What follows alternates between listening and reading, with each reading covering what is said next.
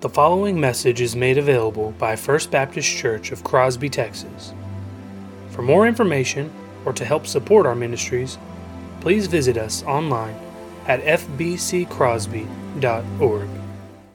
Remain standing with me this morning as we read Daniel chapter 6, verses 16 through 22. Then the king commanded, and Daniel was brought and cast into the den of lions. The king declared to Daniel, "May your God, whom you serve continually, deliver you." And a stone was brought and laid on the mouth of the den, and the king sealed it with his own signet and with the signet of his lords, that nothing might be changed concerning Daniel. Then the king went to his palace and spent the night fasting. No diversions were brought to him, and sleep fled from him. Then, at break of day, the king arose and went haste to the dens of lions. As he came near the den where Daniel was, he cried out in a tone of anguish. The king declared to Daniel, "O Daniel, servant of the living God, has your God, whom you serve continually, been able to deliver you from the lions?" Then Daniel said to the king, "O king, live forever. My God sent his angels and shut the lion's mouth, and they have not harmed me, because I was found blameless before him. And also before you, O king, I have done no harm." And all God's people said, Amen.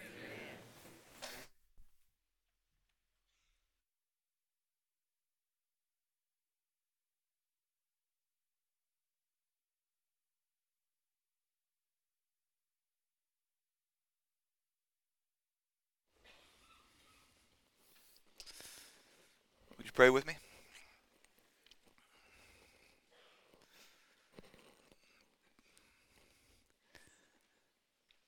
Father God, there's just those times that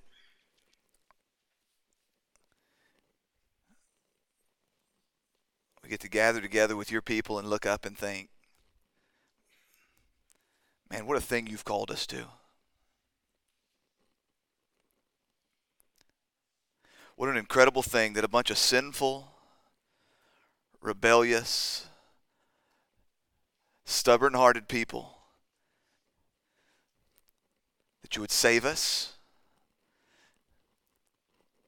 that the blood of your Son, you would forgive us and cleanse us, that you would join us together in a body like this, and then, Father, that you would say to us that our duty, our ultimate goal, our greatest responsibility is to glorify you, and that then there are these moments on your day when we gather together and we lift our voices as one in a desire to do exactly that. We seek to bring you glory. And we see just a glimpse in these moments of what it really looks like to find our purest joy and our greatest satisfaction in magnifying your name. That's what this is.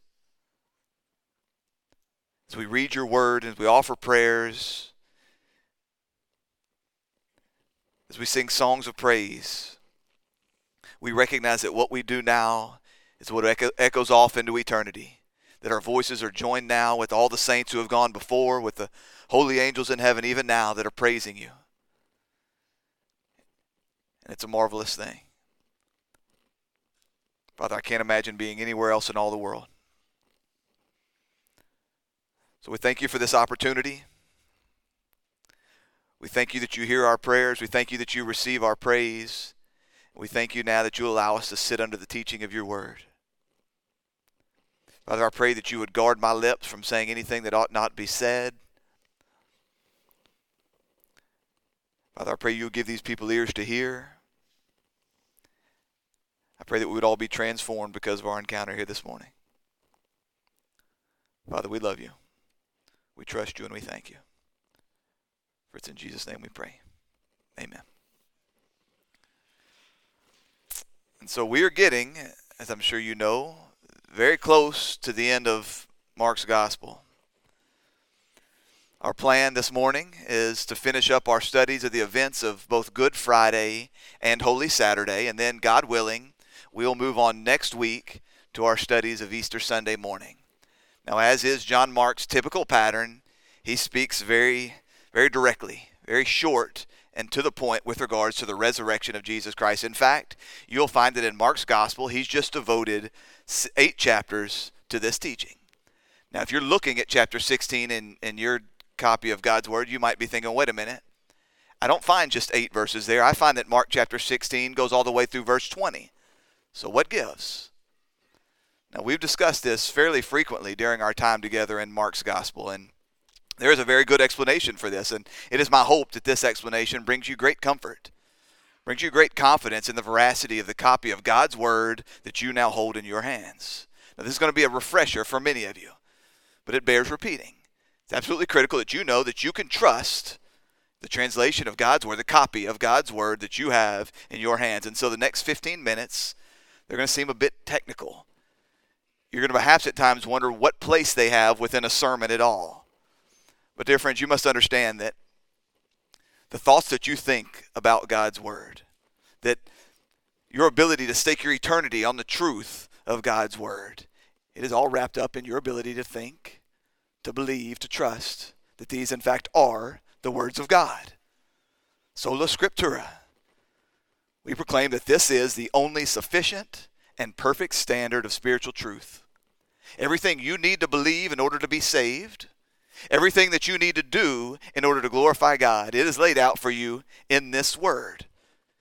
And we confess that these are not just the words of men, but these are the words of God. We read in Peter's second letter, he says this, that know first of all that no prophecy of Scripture comes from someone's own interpretation. For no prophecy was ever produced by the will of man, but men spoke from God as they were carried along by the Holy Spirit. In a very real way, this Word is God-breathed. These Scriptures are the literal Word of God, and we are the people who have pledged our life, more so than any church I've ever been a part of. You are a people who have pledged your life to knowing and studying and believing and living in accordance with these Scriptures.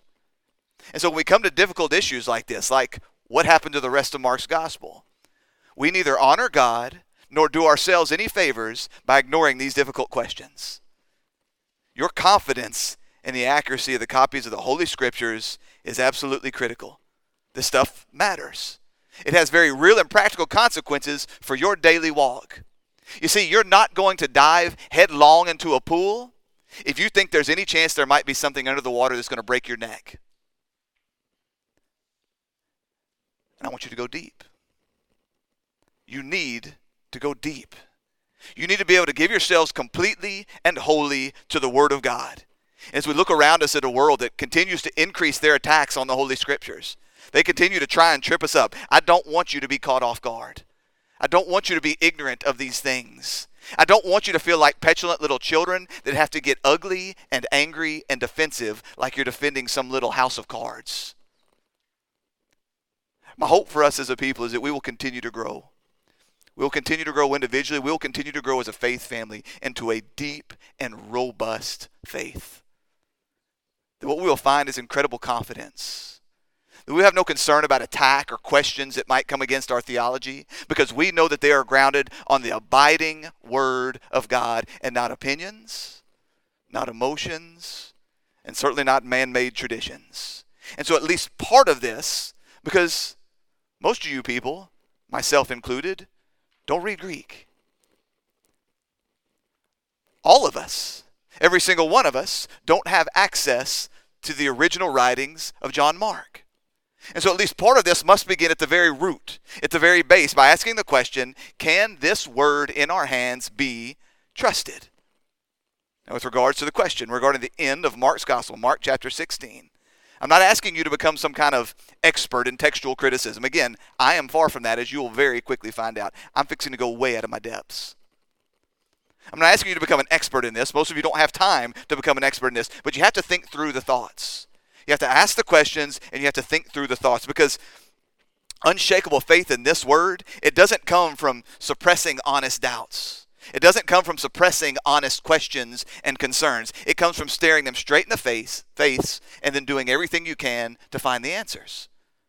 To considering the problems, to considering the questions, to considering the concerns, and then saying, in what way can we be sure that we can trust in this Word?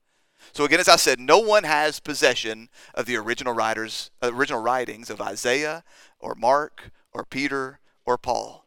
These things have all surely turned to dust by now. These original writings, they're called autographs. That's the official word.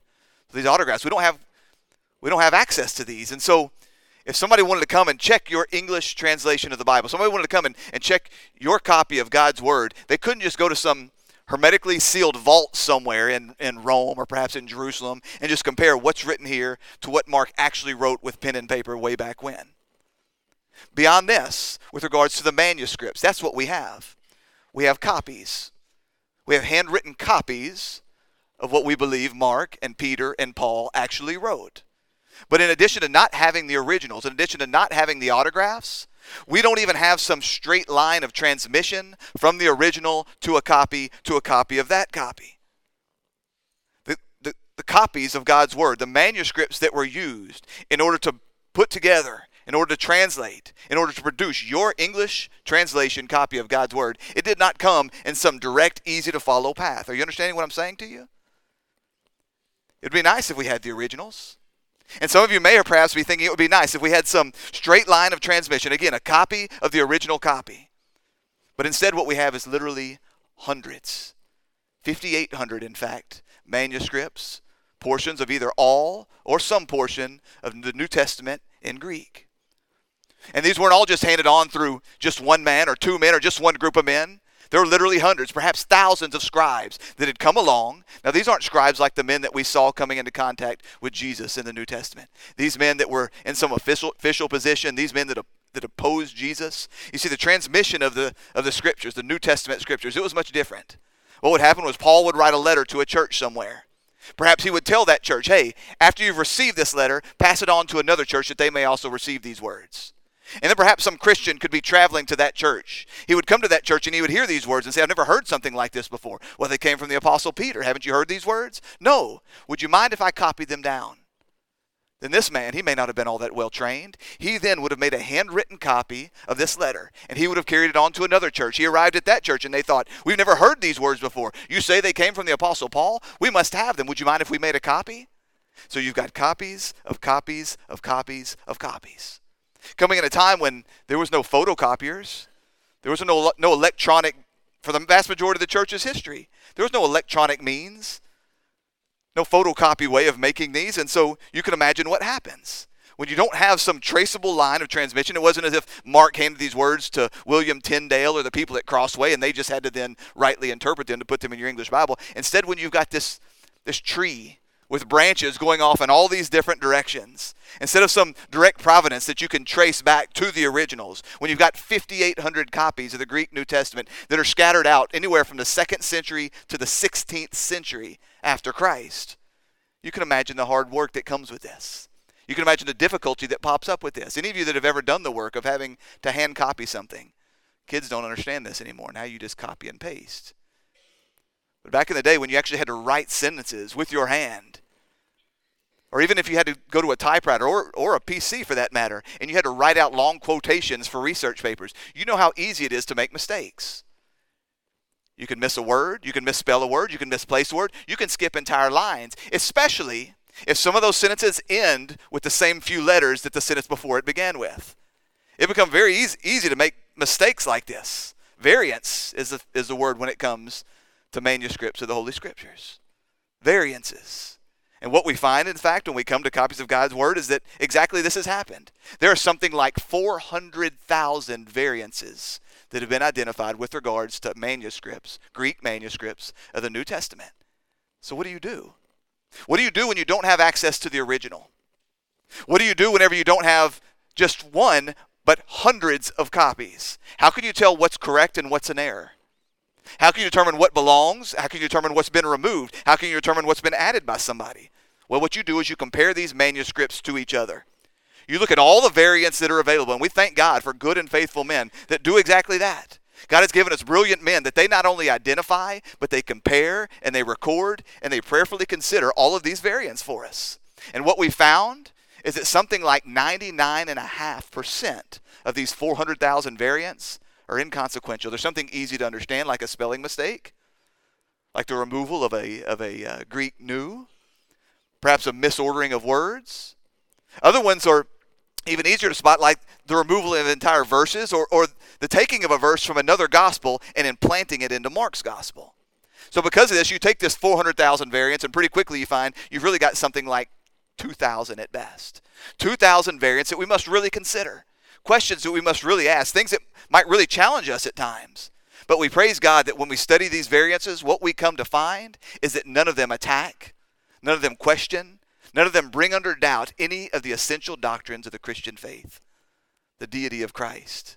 You see, there's this thing within theology. You don't base these essential doctrines, you don't base your theology on anything that might be found in just one single variant or in just one verse. Things like the deity of Christ, like the assurance of the resurrection, like the promise that Jesus Christ is coming back, like the hope that we are saved by grace alone through faith alone. But here's the point. I hope I haven't lost you by now. I've halfway lost myself. But here's the point. It can be extremely tempting for us to think, especially when we come against people that are seeking to attack the veracity of our copy of God's Word. And that's what atheists will often do. They'll point out, well, look, you can't even agree amongst yourselves. You don't even know whether John ended at verse 8 or verse 20. And so we can get frustrated at times. We can find ourselves thinking, well, dadgummit, if God wasn't going to preserve for us the original writings, wouldn't it have been nice then if he had restricted how many manuscripts are out there? Why did he have to allow all these dudes to get hold of the copies? Why did he have to allow all these men to make handwritten copies for themselves? Wouldn't it be better if there was just one authoritative copy? Just one select group? Perhaps one authoritative group within the church, and they kept control of however many copies there were going to be. And then they destroyed those that got old or those that had errors. They would destroy those, and they would just hold on to these newer ones. They would just hold on to these better ones. And then we could just take our copy of God's Word. We could take it directly to that. Then there would be no variances, right?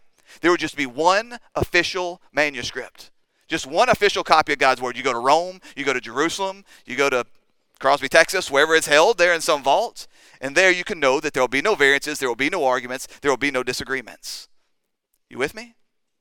Now, to some extent, this argument is not entirely untrue, but here's the problem that something like that would produce. If what we have, if God had chosen to preserve his word in a manner like this, if instead of having hundreds, literally thousands of copies of his manuscripts, there was just one singular group, and they were in charge of that one singular manuscript, don't you see how your ability to trust in the veracity of that word goes down, not up? You're completely relying upon those men making no mistakes whatsoever, because any mistakes they make, there's nothing to then check it against. In addition to this, you're relying upon believing that these men have the purest of motives in mind. Don't you see how easy it would be for then some clandestine group to come along and they can bribe or pressure or do whatever they need to do to make changes to the scriptures? Those changes would be lost forever. We'd have no way of knowing this. And so we praise God that instead of this, instead of one group controlling the scriptures, we have this free transmission. We have almost just this willy-nilly process where you have all these men making copies of copies of copies of God's Word. So that when we come together to all these manuscripts, what we're able to do is we look at this and we go, we know that all of God's Word is here. We've just got to sort through and find out what's what. Are you following me? I heard a guy this week, as I was studying through this, that asked the question. He said, if you are putting together a jigsaw puzzle, which problem would you rather have? It's a 100-piece jigsaw puzzle. Would you rather find that you've been given 110 pieces or 90? You see, you'll never complete the puzzle with 90 pieces. Your challenge with 110 is to figure out what doesn't belong. Are you with me? That's exactly what God has done. God has allowed men, some men great, some men not so great, to make copies of his word. And then he's brought along brilliant men to sort through all the pieces and say, here, we can assure you that what we have in our possession, to 99.5% down to the letter, what it is that we have received from the apostles and the prophets. Do you see the beauty of what God has done? So, with regards to when we get to Mark's gospel, Mark chapter 16, having thought through all these manifold checks and balances that God has given us, we find that we don't have to be then bashful about these variances. We don't have to be caught off guard. We don't have to be afraid of some atheist or some non-believer wanting to attack our faith and coming ask us. And as a matter of fact, we can celebrate this. We can celebrate the fact that this is an evidence, this is a proof, this is a work that God has done to give us confidence in God's word. We can point people to these variances. We don't wait for them to bring them to us. We note them in our scriptures. Isn't that what we've seen? As we've walked through Mark's gospel, I've drawn your attention to a number of them, to those that I thought that were most likely to catch your attention. Think about Mark chapter 9. Do you remember that? We came to Mark chapter 9, and I drew your attention to the fact that there is, in many of your translations, there is no verse 44 or verse 46 listed. In some of your translations, there's a verse 44 or a 46 listed, and they're in brackets. And then there's a footnote somewhere below that says something like, in the earliest and best manuscripts, verse 44 and 46 are not contained and are in fact a copy of verse 48. So it's not that we're losing some teaching there. Some well-meaning scribe or not well-meaning scribe, we don't really know, doesn't really matter, came along and repeated the words of verse 48 in verse 44 and in verse 46. The publisher says, hey, I want to make you aware of this. This is exactly what's happened with Mark chapter 16, verses 9 through 20. Now, what you will find if you go and do this study for yourself, and I praise God that now that we do live in the time of the internet, it's not just one group that holds on to all this evidence. You can, in fact, pull up on your iPhone right now a list of all these manuscripts for yourself. If you could read Greek, or if you knew someone that read Greek, we got one dude. If you knew somebody that could read Greek, you would take these things and you could compare them for yourselves. You could actually look at the manuscripts and figure out, is the evidence here? Now, what you'll find for this last 12 verses in Mark chapter 16, that's listed in some scriptures, some passages of scripture, copies rather. What you will find is that they were in a great number of early manuscripts, but in some of the most critical manuscripts, some entire books. Codices is the name for those. And some entire books that contain all of the Holy Scriptures, what we find is they are not there. In addition to that, if you read through the words of Mark 16, verses 9 through 20, they don't sound a whole lot like Mark. They introduce some weird theology at points. In addition to that, there's some early church writings where they've drawn into question these words, whether in fact they were from Mark, whether this was an official writing, an original writing of Mark. And so what we find in the ESV, in many of your translations, what we find is that the words aren't eliminated altogether. They're included in brackets, along with a note of warning. These might not be original scripture. Again, we don't hide it. We don't pretend like it never happened. We don't burn it somewhere. We don't forbid people from talking about it. We bring it before you and we say, we don't believe that this is official scripture. We don't believe that this can be trusted, but we trust you under the guidance of the Holy Spirit to determine for yourself. So do with it as you will. Okay. This does matter. This does matter. So for those of you that have fallen asleep, stand to your feet.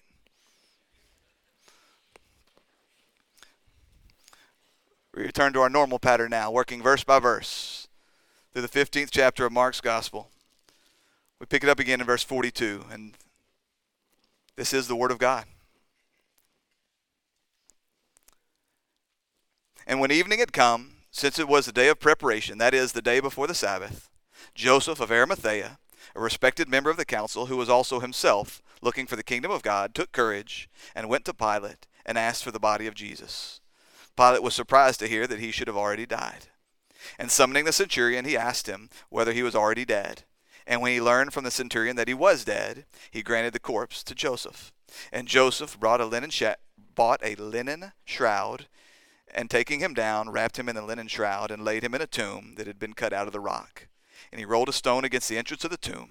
Mary Magdalene and Mary, the mother of Joseph, saw where he was laid. And all God's people said, amen. You may be seated. Father God, would you give us eyes to see and ears to hear, hearts to believe this word. Father, we love you, we trust you, and we thank you that you will do this, Father. For it's in your Son's precious name we pray. Amen.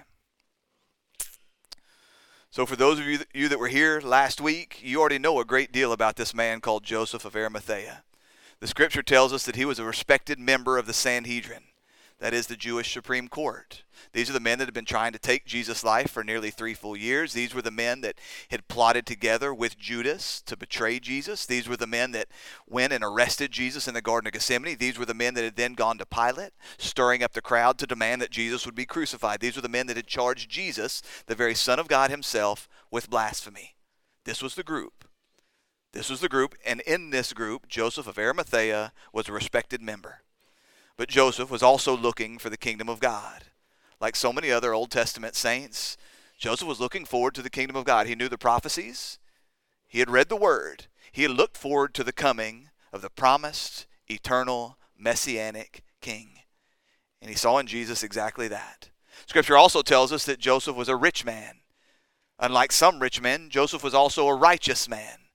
As a righteous man, Joseph knew that Jesus had done nothing deserving of death. He did not he did not see in Jesus any hint of blasphemy. He did not see in Jesus any hint of sin. He did not see in Jesus anything deserving of death. But not only this, we read that Joseph of Arimathea was also a secret disciple of Jesus. He didn't just know that Jesus was innocent. He knew that Jesus was the Christ. And yet we know that Joseph was not willing to make this belief public. He was not willing to make a public declaration of his faith in Jesus as the Christ. This was because Joseph was afraid of what it would cost him. He was afraid of the other Jewish leaders. He was afraid that he would lose his position, he would lose his power, perhaps even that he would lose his life. But now that Jesus is dead, now at a time when it would seem to make no sense whatsoever for this man to proclaim his faith, now that all the other disciples have fled, now that any hopes of a messianic kingdom would seem to have been dashed in the death of Jesus, now we see this man gathering his courage, going to Pilate, and asking for Jesus' body. Again, I say, what a time to make this public declaration. I'm reminded that there's oftentimes, there's just seeming insanity to the times in which men are willing to speak up. That's one of the greatest evidences we can have that a man has come to true saving faith in Jesus Christ, when there is nothing in the flesh that would demand that of him. Everything in the flesh would say, keep your mouth shut. You got nothing to gain here, man. Keep your mouth shut. But it's at that point that you're willing to go out on a limb. It's on that point that you're willing to stand up and say the hard thing. Now Joseph goes to Pilate, and we have to know that the Sanhedrin were probably still there. You remember that the council, they were worried about having the bodies of these condemned men off the cross before the sun went down and the Sabbath began. And so they went to Pilate, and they asked of Pilate that he would have his soldiers go and break the legs of both Jesus and the condemned man on the right and the left of him. Now we, of course, know that Jesus' legs were not broken, just as has been prophesied. By the time the soldiers arrived, we know that Jesus had already let out a loud cry, bowed his head, and given up his spirit.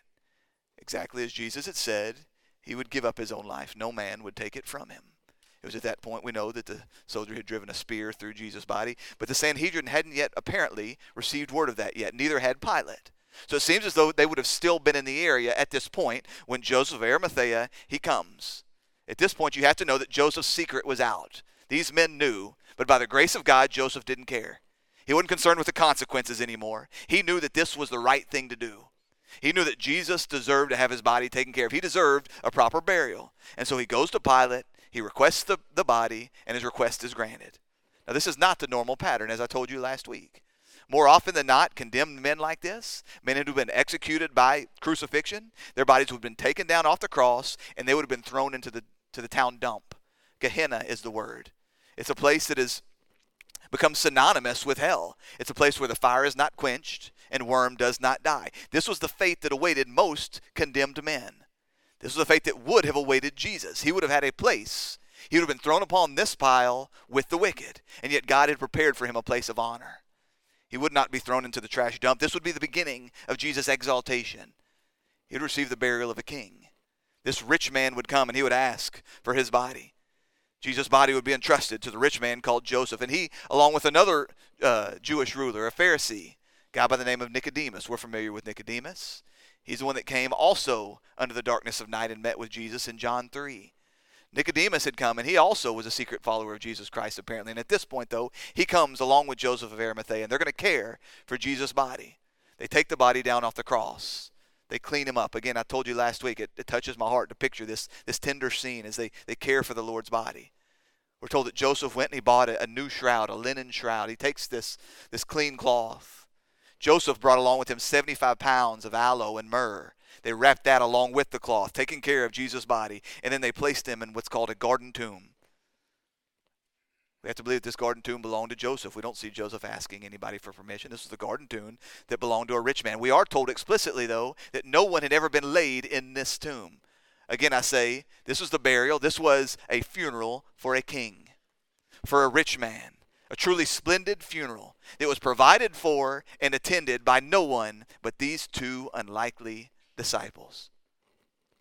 Verse 46, and Joseph rolled a stone against the entrance to the tomb. Now the tomb of rich men, they had large stones that served as doors. This is a way of keeping grave robbers away. Again, if this was a rich man's tomb, it would not be crazy for grave robbers to believe that perhaps they had been buried with something of value. So grave robbers is a very common thing, and so you had to protect against that. And in addition to that, though, you had to worry about wild animals. You remember that they didn't embalm bodies back then the way that we do today. They didn't drain the blood. They didn't remove the organs. They would very quickly, they would bury their loved ones. They would wrap them in whatever cloth they had, taking whatever spices they had. They would wrap them up to try to cover the stench, and then they would put them in the tomb. And we have to imagine, though, that even with these spices, even with these attempts to cover up the smell, you have to imagine with someone like Jesus, it was probably still leaking blood. You have to imagine that wild animals could smell this from a mile away. And so certainly there would have been this tendency for wild animals to come and drag your loved one, drag their bodies out of the tomb, unless you covered it up in some way. And so whenever you had a tomb, a grave that was carved out of a stone like this, you'd have had a stone entrance, a door that would have rolled over the entrance. Now this stone is obviously going to play a big role in the weeks to come. Again, I say I don't know how many weeks we're going to spend talking about Resurrection Sunday, but the stone plays a critical role in this. But I think it's important for us now just to have a picture in our mind of what this would have looked like. You see, when I was a little boy, I always had in my picture in my mind just a big round rock, especially when you read that the angels sat upon it. So I'm just picturing like a gigantic round sphere, like a boulder of some sort. But in my studies, what I found is that most Jewish historians, they paint a picture of something a bit more like a huge stone wheel, like a disc of some sort. That what would have happened was they would have dug a trench or a channel of some sort, and this stone disc, would have sat within this. It would have sat in this rut. In this rut, this channel, it would have been lower, it would have been deeper right in front of the face, the opening to the tomb, and it would have been higher as you come up away from it. Are you picturing this? So that it's quite easy to roll the stone in front of the opening to the tomb, but it's much harder to roll it back upwards and away from it. As best I can tell in my studies, this is what we're dealing with here. So almost like a ramp, you're having to roll it up away from the tomb, and then it rolls back with much more ease. And so we're told that Joseph rolled this stone across the face of this tomb in which no one had ever been laid. Verse 47, Mary Magdalene and Mary, the mother of Joseph, they saw where Jesus was laid. Now you remember these faithful women. We talked about them, I think it was 2 weeks ago that I gave them great praise. It wasn't just these two. There was a number of women that had been following Jesus for a great number of years. These women were true disciples. They had followed Jesus. They had sat at his feet. They had heard his teaching. They had obeyed his commandments. They had met his needs and the needs of others that were there in the group. We're told that a number of these women, they had means. They had some money that apparently they had brought with them in order to keep the group going, providing food, I would imagine, at times. And yet even now we're told that as the men have run, as all the apostles have abandoned Jesus, we're told that these women would remain watching and waiting and praying and refusing to abandon Jesus in his time of greatest suffering. I stood in awe before you a couple of weeks ago, and I talked about the fact that in a time and a place where women were very much considered second-class citizens, that we see just how precious they are to both God and his Son, Jesus Christ. The way in which they loved these women, the way in which these women were given a very precious, a priceless position within the story of Jesus' earthly ministry. How these would be the women that were there. They would be the last to see him alive. They would be the ones to hear him breathe out his last breath. They would be the ones that would watch as his body was buried. They would be the first ones to see him after the resurrection.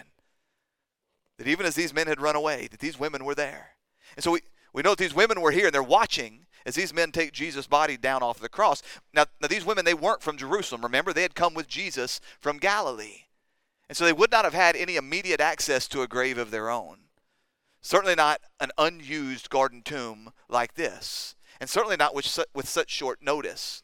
And so even if they had chosen to go to Pilate, I don't know that Pilate would have entertained them, but even if they had chosen to go to Pilate and ask for Jesus' body, they would have then had to take it and drag it somewhere some great distance in order to do something with it. So truly you see the way God is orchestrating this entire thing. So that these women are watching, and Joseph, who had this tomb, has care of Jesus' body. Now Luke makes it sound like there was a number of women there, but Matthew and Mark, they only tell us about two of them. We're told about Mary Magdalene and Mary, the mother of Joseph. Now we know a great deal about Mary Magdalene. We know that Mary Magdalene was the one that was possessed by 7 demons. 7 unclean spirits were within her. And then we hear those precious words, then she met Jesus. Coming into contact with the Son of God and with but a word. We're not told about this exorcism, but we know that it was surely like all the others. With but a word or a touch, a command, she was made right. She was made whole, back in her right mind, a follower, a disciple of Jesus Christ. Now we don't know nearly as much about this other woman. This woman is referred to as Mary, the mother of Joseph. I told you 2 weeks ago that it seems to me that probably this is the wife of Cleophas, that this is the mother of James the Lesser, another apostle of Jesus Christ. But what's important for us to know is that these women were there. Again, even after Jesus had died upon the cross, even after whatever messianic hopes they may have had would have seemed to have been dashed, even after they looked and they may have been thinking in that moment, look, maybe Jesus wasn't who we thought he was. Even now, at this point, they were there, watching him, watching carefully as he's taken down upon the cross, or from the cross. They made this short trip. We're told that it's not a great distance. It was in the area, this short trip from the place where Jesus was crucified to his tomb. Now, we have no clue if these women knew that Joseph of Arimathea was a secret follower of Jesus Christ. I have to wonder that if so, that would set up a great deal of tension, right? Like, did the true and public followers, the outed disciples of Jesus Christ, did they know about those who followed Jesus in secret? And can you imagine the dynamic that this sets up? Think about it. You've got double agents on both sides. You've got Judas Iscariot, a man who professes to be a follower of Jesus Christ, who's actually working with the Sanhedrin. You've got Joseph of Arimathea, who's a member of the Sanhedrin, who's actually a secret follower of Jesus Christ. And we don't know if either one of them knew about either one of them. I wondered about that this week. I couldn't get it out of my head. Like, had Judas come to the meetings and seen Joseph and went, wait a minute, dude. We don't know. But surely you can imagine the resentment that would have built in. As you watch these men, as you watch the Sanhedrin, as they blasphemed Jesus, as they mocked and beat and had him crucified, demanding his death. You can imagine the frustration that must have built up in the lives of the disciples if they looked knowing that some among your rank are also followers of Christ. Some among your rank also believe that Jesus is the Christ. And so I have to believe that they did not know. Because there's one thing I know for sure. There are very few declarative statements I'll make from this pulpit. Number one, Jesus is the Christ. Number two, he's coming back. And number three, Peter would not have been able to keep his mouth shut. Had Peter known who Joseph of Arimathea was, don't you know when they came to arrest Jesus, he'd have went, "Now, time out, bring us Joseph." There's no way he would have been kept his mouth shut. So I think perhaps they didn't know. They didn't have any clue about this. And I think that's probably why these women were following so closely. I have to wonder if these Marys, they didn't look up and go, who are these men and why are they touching my Lord? Who are these men and where are they going to go with Jesus' body? You think about the abuse and the mockery that he's already endured. I can imagine. It does not take the most vicious of minds to imagine all the grotesque things, the abominable things they could have done with Jesus' body.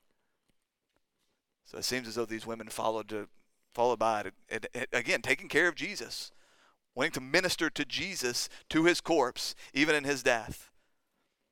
So because of this, these women, they saw exactly where Jesus' body was laid. They saw. The men ran, the women saw. You getting the pattern yet? The women were there, these blessed women, and they saw exactly where Jesus' body was laid. They saw the tomb, they saw the door to the tomb, they saw the way his body was cared for, and they saw the stone that was rolled across it. And this is critical. This is critical. Matthew tells us that the women, they sat across the garden from the tomb. So I'm picturing the Marys, they're sitting over there. They found a nice spot. I can imagine the tears probably still coming down their face, probably sobs coming upon them at times, and yet they're sitting there on the other side of the garden, and they're watching intently everything that's taking place. They saw it with their own eyes. They watched Jesus suffer and die. They watched his side be pierced with a spear. They watched where he was buried. And again, I say this is critical. Because there's so many people that they'll say that the women were confused. They'll say they were just so frantic and they were in such a frenzy about everything that had happened that they couldn't have possibly known which tomb Jesus was buried in. And so when they came back on Easter Sunday, they just returned to the wrong one. They just went to some other tomb that nobody had ever been laid in. And of course there was nobody there because Jesus had never been laid there. But dear friends, these women, they didn't just catch a glimpse out of the corner of their eye. They weren't running away like the men and then look back over their shoulder and go, oh, that's Joseph. I know where his tomb is. They sat intently and they watched.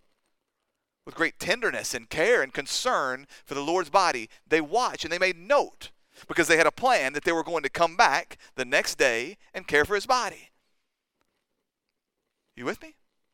We're told explicitly in Luke's gospel that the women, they headed back to wherever they were staying in the region. I have to imagine that this was the house of Mary and Martha over in Bethany. We don't know exactly where they went, but they retired for the night and they prepared spices and ointments. Now, you people know that I hate preacher jokes. I already made one about Peter. I hate preacher jokes. I despise them. I never write jokes into my sermons. And I especially hate preacher jokes that talk about the differences between men and women and marital tension and all that stuff. They're lame and they're tired and they're played and whatever. But my head hurts, and I've got to say this. These women, they watched these dudes take care of Jesus, and they did their best, I'm sure, right? Like they take his body and they wipe the blood off and they care for the open wounds. You know, they take 75 pounds of aloe and myrrh and they wrapped his body up and they put him in the tomb and they rolled the stone away, and they thought, man, we have done right by Jesus. And these ladies looked at each other and said, we better go back home and get some spices together to come back and do it right tomorrow.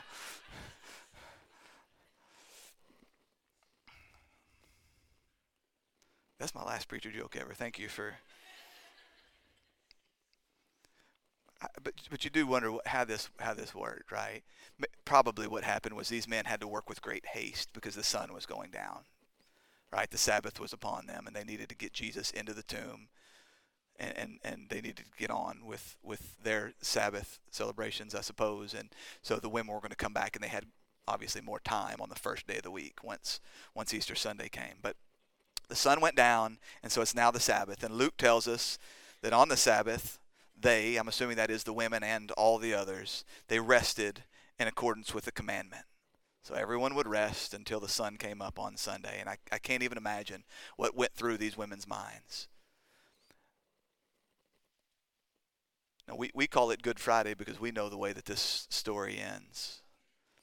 But we try to get a taste of that each Good Friday. If you've ever gathered with us here on a Good Friday for the last, 3 years now, if you ever gathered together with us for our Tenebrae service here on Easter week, on Good Friday, you know exactly what I'm talking about. It is, of all the services that we do all year, it is the one that affects me more deeply than anything else. And I've heard from many of you that it is exactly that. I would encourage you, if you haven't made it here for a Tenebrae service yet, to just do whatever you have to do to get here. To get here for the whole of Holy Week and all that we do during that week. Just tell your boss you're taking the week off, and I said it was okay. But we sit in this room, and it's dark, and the only illumination that we have comes from 7 candles that are up here at the front of the room. And what happens is that we'll read a portion of the Passion story from Matthew's Gospel, and then one candle will be snuffed, and then we ring a bell, and then we all sit in reflective silence.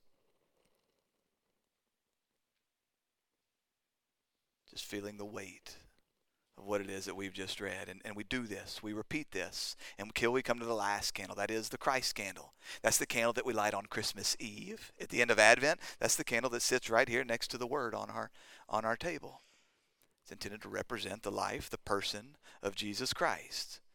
Then after reading about the death of Christ, the whole room will be filled with the sound of an earthquake. It's meant to reenact and to bring our hearts and our minds back to the miraculous events, those supernatural signs that accompanied the death of Jesus Christ. And then we take that candle, we take the Christ candle, and we put it into a makeshift tomb. And we seal it up. And at that moment, the entire room is dark. And we sit. My instructions to the people as we practice for Tenebrae service, my instructions to the people is we will sit and to the point of everybody being uncomfortable, and then we'll go at least a minute after that. We sit in uncomfortable silence and just feel the weight. We allow ourselves to feel what surely these women felt on that first Good Friday, wondering to themselves, has the light of the world been snuffed forever?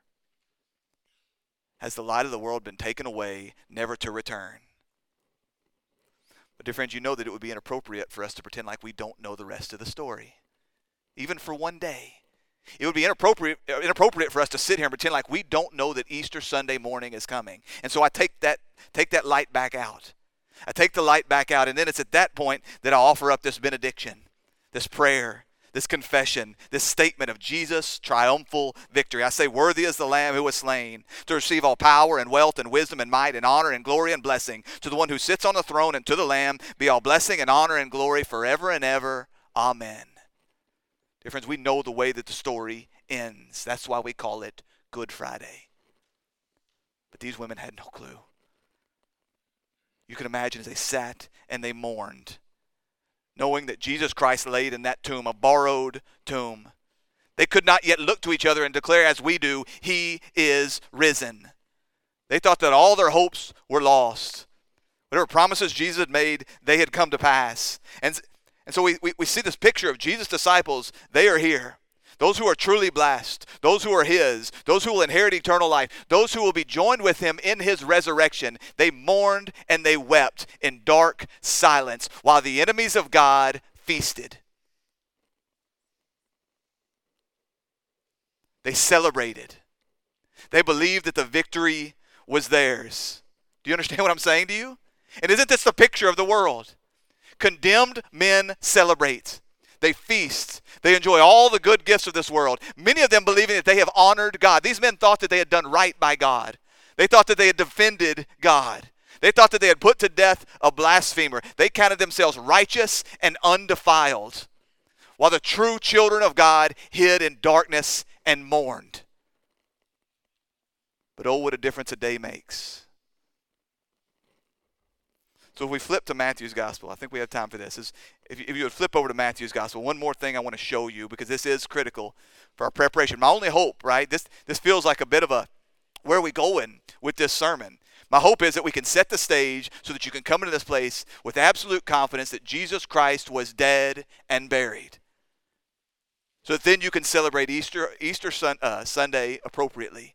You can understand the resurrection in its full weight. You don't have these nagging doubts that are waiting on your shoulders. So I take you to Matthew's Gospel, Matthew chapter 27, verse 62. We read this. The next day, that is the day after preparation. Remember we said the day of preparation is Friday, preparation for the Sabbath. This was a high day, being the Passover. So it is now the next day. That means it's Saturday, meaning it's the Sabbath. Verse 62, the next day, that is after the day of the preparation, the chief priests and the Pharisees gathered before Pilate. Dear friends, do you see the hypocrisy here already? Do you remember these men would not go in before Pilate on the day before? On Good Friday, they wouldn't go in before Pilate. We read in John 18, verse 28, that that is the Sanhedrin, they led Jesus from the house of Caiaphas to the governor's headquarters. It was early morning, but they themselves did not enter the governor's headquarters so that they would not be defiled but could eat the Passover. They wouldn't go into Pilate's house because they said, that wouldn't be proper. That would make us impure. That would make us unclean. That would make us defiled, and then we couldn't observe the Passover. The reality is, they wouldn't go into Pilate's house because there was a great crowd watching.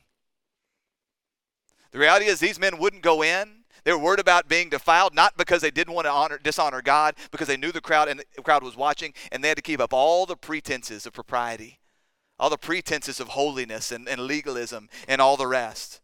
And yet now we find them here, and it doesn't say explicitly that they went into Pilate. You're going to have to read for yourself and determine, but I believe that that's what this is saying. Now that the crowds weren't there anymore, they're more than happy to come in to see Pilate. It's Sabbath and everyone else is resting. But whatever the case, they come in. They come in and they gathered before Pilate. Verse 63, and they said, Sir, we remember how that impostor said while he was still alive, after 3 days I will rise. Sir? Do you hear the tone of empty respect there? They had no respect for Pilate. They had just been bullying him days earlier. You remember this? A day earlier. They just backed this punk into a corner, and basically the implicit threat was, give us what we want or we're going to report to Rome and you're going to lose your position of power, maybe your life. He was nothing but a useful idiot to them. But now all of a sudden they come before him and they use this term, so, sir. Now maybe there had been some love gained because he had given them what they wanted, but I think they were just buttering him up. I'm picturing this false bow as they said it. And the word is kurios there. It's also translated Lord. Lord, my Lord, sir. We remember what Jesus had said while he was still alive. After 3 days, I will rise. They called Jesus an imposter. Planos is the word, deceiver. Called Jesus the deceiver. Jesus was the imposter. And they believed that his deception was in saying that in 3 days he would rise again. Now see, these chokers, they knew all along. Do you remember how they mocked Jesus when he was upon the cross? As the crowds came by, the crowds that walked along to and fro as Jesus was hanging on the cross, they said, aha, you who would destroy the temple and rebuild it in 3 days, save yourself and come down from the cross. You see, the Jewish people, They had heard what Jesus said. They had misinterpreted what Jesus had said during the first Passover of his earthly ministry, when he had first cleansed the temple. You remember that he had told them then that you will. They demanded a sign. By what authority do you do these things? He said, here's my sign that you will destroy the temple, and in 3 days it will rise again.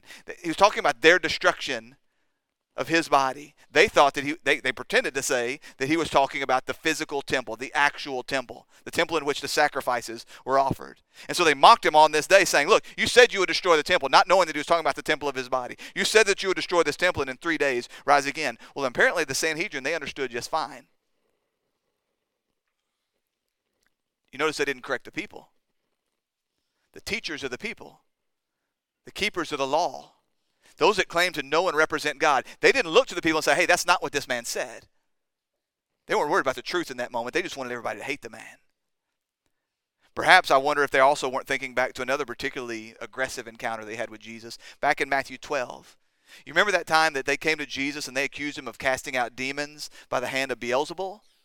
And you remember that Jesus had this intense confrontation with them, and they demanded a sign because that's what they always did. And Jesus said, an evil and adulterous generation seeks for a sign, but no sign will be given to it except the sign of the prophet Jonah. For just as Jonah was 3 days and 3 nights in the belly of a great fish, so will the Son of Man be 3 days and 3 nights in the heart of the earth. Side note, you ever find yourself in a church where the pastor is trying to explain away Jonah in the belly of a whale for 3 days and 3 nights? Run. Jesus Christ preached it.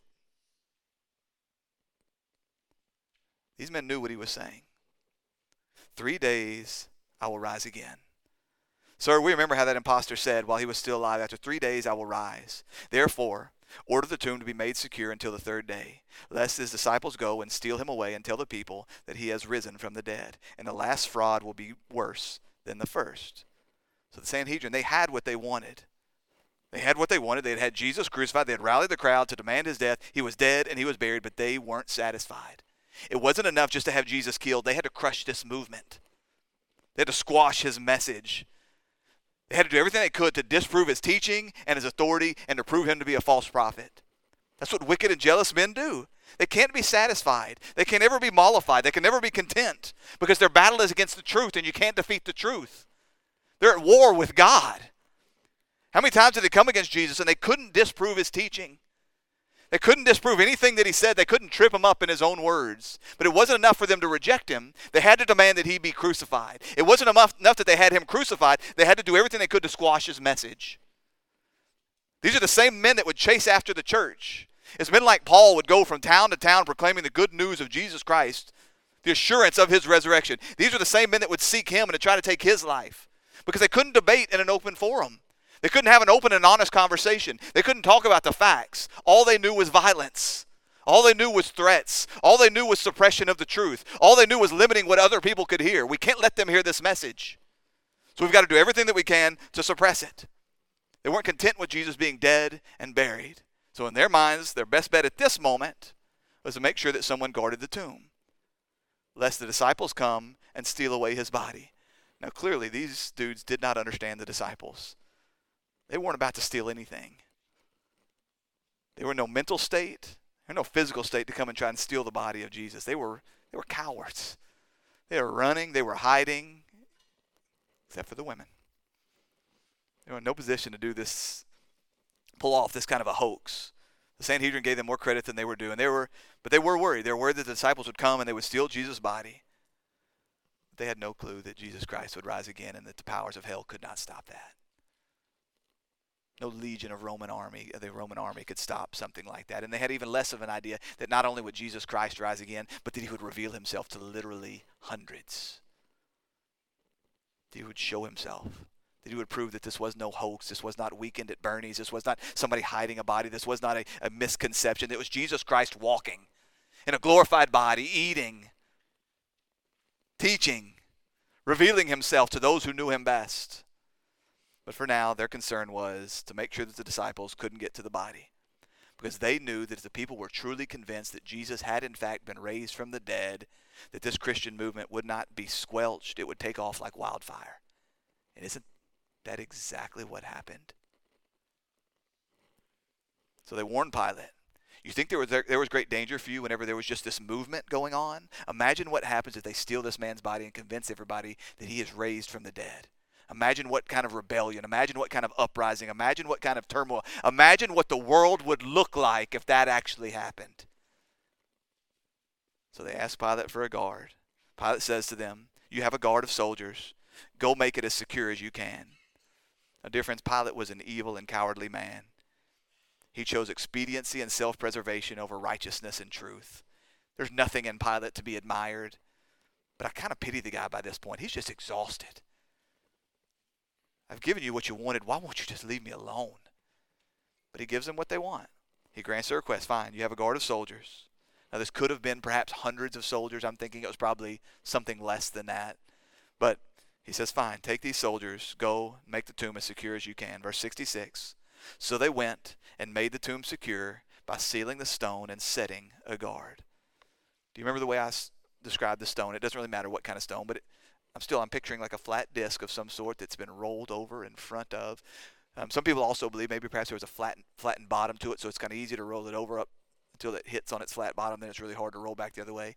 Either way, probably what would have happened in order for them to seal this tomb is they would have had some wax and a string or a rope of some sort. They would have taken some wax and put it upon the stone. They would have taken some wax and put it upon the wall to the cave, and then they would have put a string between the two and sealed it there. When I was a little kid, I would do this in my bedroom. I want to know if somebody had come in the room. I'd put a string or something in the doorknob and thinking if you turn the doorknob, the string falls, you know somebody's been in your room. And then possibly he would have sealed this. One of the soldiers would have sealed this with a ring or a signet of some sort so that you couldn't replicate the wax. You would know this is the official wax. That's probably what they did in this scenario. Are you picturing it? So they're sealing it up, and you've got this guard there in order to take care that nobody takes Jesus' body. Dear friends, I pray that you see how the best laid plans of the enemy only serve to further our confidence. You see, if they had left Jesus' body unguarded, if the Pharisees had kept their mouth shut and been satisfied with Jesus being dead and buried, and they left the body unguarded, the tomb unsealed, then it would have been much easier for them to claim a hoax. We know that they then did go and bribe these guards to proclaim that there had been a hoax. But how much easier would it have been if there had been nobody there to just say, look, I don't know, they stole his body. Their best laid plans, their hatred for God and the people of God, it only serves to further our confidence that Jesus was in fact dead and in the tomb and laid there for quiet Saturday. It wasn't until Easter Sunday when he rose again.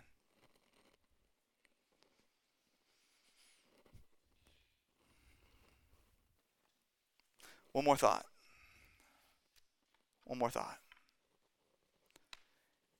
As we think about the sealing of the tomb, as we think through what the picture, my mind was drawn this week to the story of Daniel. That's why I had asked David to read that to you earlier before our sermon. Thinking through this picture, and there are great similarities. There's a great picture of Christ in the life of Daniel. By this point, an old man, and we know the story of Daniel. We know what happened in this scenario. Just as with Jesus, there were powerful men that wanted to destroy Daniel. They saw that he was a righteous man, that he had the favor of God.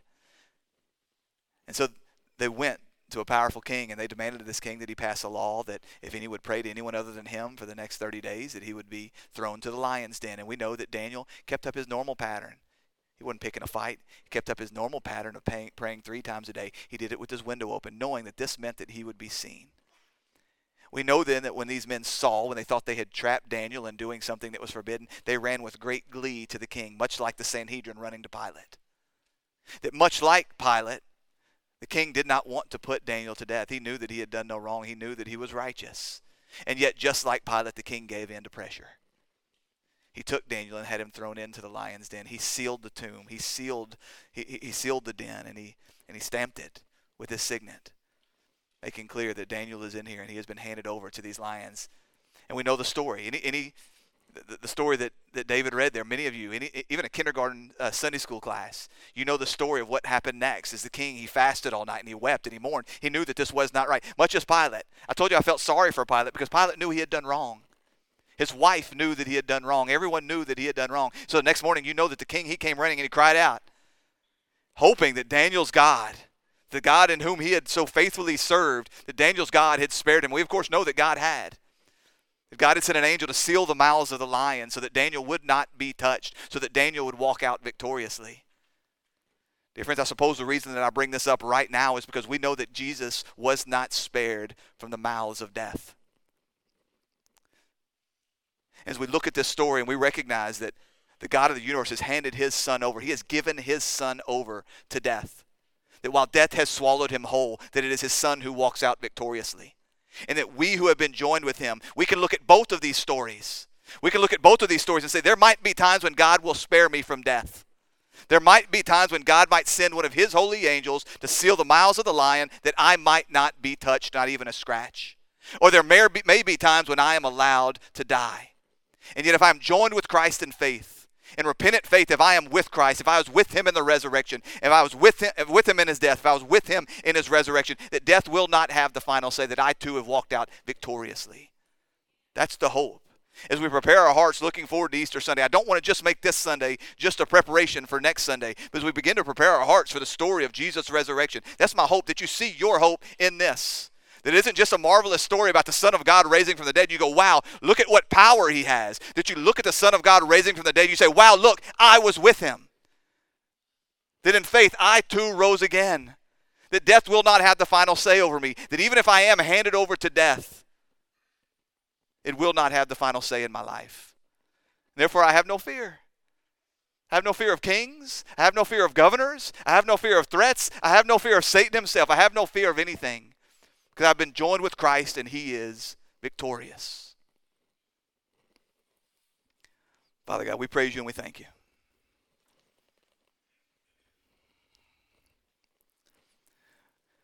We thank you, Father, that as your children, as those whom you have called to saving faith in your Son, Jesus Christ, that you've given us too the promise of victory over death. Not in our own power, not in our own abilities, not even in our ability to obey, but Father, through the power of your Son, Jesus Christ, and our union with him. So Father, as we look ahead to our next gathering, as we talk about the resurrection, it is my deepest desire, Father, that if there be any here that have not yet been joined to Christ in repentant faith, that this would be the day. That today, Father, you would call them to faith. That you would save their souls. That you would find them justified before you, adopted into your family, and guaranteed a glorious eternity. So, Father, in the moments to come, in the weeks to come, in the days to come, I ask, Father, that you would save those among us who need to be saved. That you would give assurance to those of us that are. That you would hold us tight. Father, we love you. We trust you and we thank you. It's in Jesus' name we pray. Amen.